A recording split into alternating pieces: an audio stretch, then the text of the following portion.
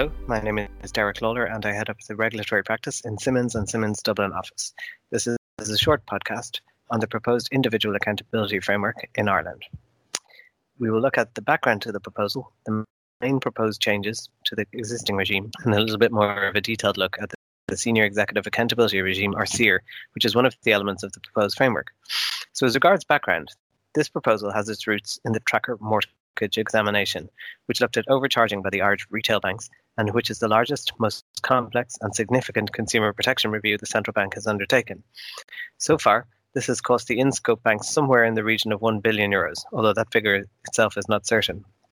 In any case, the Tracker Mortgage examination prompted the Minister for Finance to mandate the central bank to carry out a review of the behaviour and culture of the Irish retail banks. And the main outputs of that review are behaviour and culture reviews, which were sent to each bank, and the proposed new individual accountability framework. Before we move on, it's worth looking at this in the international context. For instance, in 2018, the Financial Stability Board stated that a lack of accountability is a key driver of misconduct and recommended frameworks which assign key responsibilities, hold individuals accountable, and assess the suitability of individuals for key positions. And of course, in the UK, there's the SMCR, which, as we will see, has heavily influenced the proposed SEAR. So there are four elements of the behaviour and culture reviews, four elements of the new individual accountability framework, and the SEAR itself has four main elements. Looking first at the behaviour and culture reviews, these reviews found that the barriers to creating good culture were a reversion to the firefighting mentality left over from the crisis, the overuse of a directive leadership style, and a lack of empowerment of senior staff below the executive level. The diversity and inclusion statements, which were carried out at the same time, stated that an increase in diversity would mitigate against overconfidence and groupthink and would encourage internal challenge. And the final element is that the central bank targeted assessment of high-impact firms, and that, I think, is evidenced by the more intrusive regulation that we see today. Moving on to the four main elements of the individual accountability framework, then. These are clear and enforceable conduct standards. 2, the SEAR, which we will look at in more detail last. 3, enhancements to the existing fitness and probity regime. And 4, a new unified enforcement process.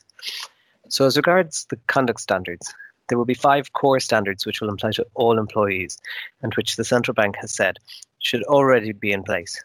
In other words, these are the basic standards which one would expect from an employee of a regulated financial service provider. There will be a further set which will apply to senior management and a set which will apply to businesses. Even though the expectation is that these are already being adhered to, they will be listed under the new framework so that a breach will be directly enforceable. Going through the list of these conduct standards, one can see that they're extremely similar to those under the SMCR. The second element is SEAR, which, as we said, we will return to at the end. The third is an enhancement to the existing fitness and probity to require a proactive assessment of fitness and probity and to allow the central bank to investigate the previous performance of controlled functions. And fourth and finally is the unified enforcement process. So currently the central bank has 9 different enforcement processes under which it can take action against people. And also there exists what the central bank refers to as the hurdle of participation, which means that the central bank must first show a breach of regulations by a regulated financial service provider and then show that an individual participated in that breach. This will be removed, allowing the central bank to take action directly against people. The final element then is the SEAR, the Senior Executive Accountability Regime. And this is going to be quite similar to the SMCR.